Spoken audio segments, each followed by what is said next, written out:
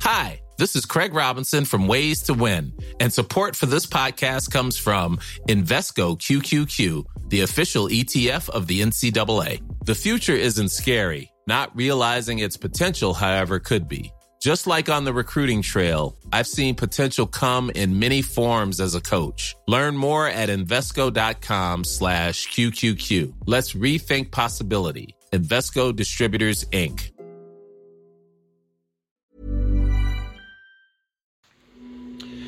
Well, hi there. This is Jim Metzner.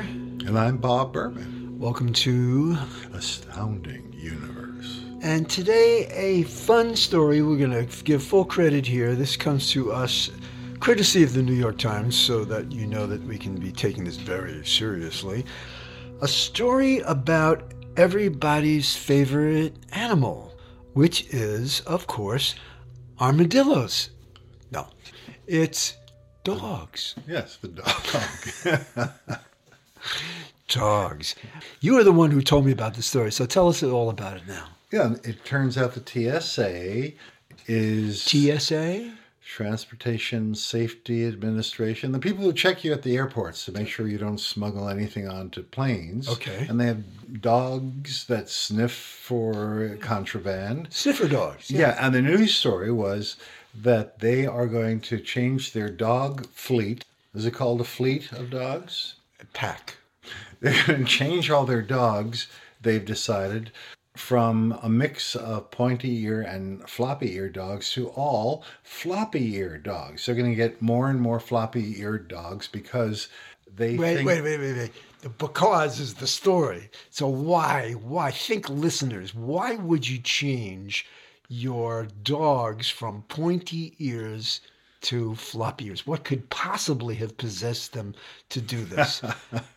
And now give us the reveal. And the reason is that the TSA perceives that the public sees floppy-eared dogs as more friendly. And they want people to feel good about the dogs that are sniffing their luggage. And so if people think of floppy ears as more friendly, well, then they want more floppy-eared dogs. Well, I have to totally buy into that, because if I think about, all right, this is just me casting no aspersions on German Shepherds and the lot, or so Dobermans. You prefer floppy ears, you're They saying. just appear to be kind of goofier and friendlier and not in much of an Like in-your-face. Yes, or golden retrievers. Right. We're your pals, we're your friends. Of course they're friendlier. Yeah. So that's it? That's the story? No, there's more to it. There's more to it. Yeah. It turns out that since the 1950s in Russia, experiments have been ongoing with breeding to try to determine how canines went from being wild canines, foxes and coyotes, to the domesticated dogs that we have these days. And an amazing thing happened. As they bred foxes and other canines for friendliness, in other words, they would take the friendliest dogs they had of each generation, breed them with each other, then there'd be a next generation, then a next generation. And after just 5 generations, this is being done in Russia, they found that the fox's ears started to get less pointy and more floppy-eared.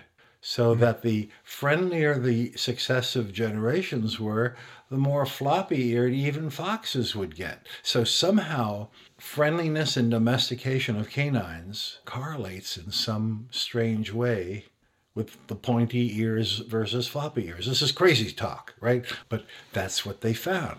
And there was something about less cartilage. That's right. So they found out the reason is that there's cartilage in the blood that serves as sort of a stem cell type thing that provides cartilage for various parts of the dog's body. And in succeeding generations, there's less and less of this cartilage stem cell stuff in the friendlier canines, including dogs and foxes. And with the lack of the cartilage, ears would start flopping over. And that's why Bob and I have this newly patented cure for arthritis and excessive cartilage in your joints. And it comes down to just being a kinder, friendlier person. Licking the hands of your friends. You can do anything you want. I'll still be your friend. This is still ongoing, as I understand it, these breeding things. So this is like strange stuff. So if this is not a strange universe, I mean, What is? What is? Well, here's my little 2-cent theory. Why do dogs have pointy ears? Because they need to be alert. They need to hear. We had a cocker for a number of years, and of course, they got the major floppy ears.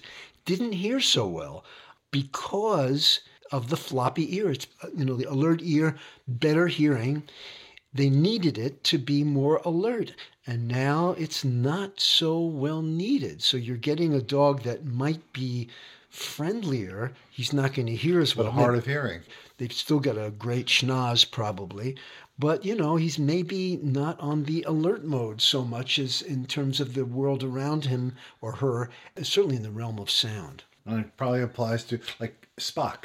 Why does he have those pointy ears? Now, Spock was not that warm a person. He was intellectual. He was aloof. He was detached. Needed the pointy with ears. the pointy ears. What about the Ferengi, right? They had these giganto ears, and they were like almost... They weren't floppy either, right? Oh, there it goes. So this is true throughout the universe. That's right. And of course, we welcome more Star Trek metaphors if you can bring them to us. And so from all of us here at Astounding Universe, the floppy-eared side of the podcasting realm, see you next time. I'm Jim Metzner. And I'm Bob Berman.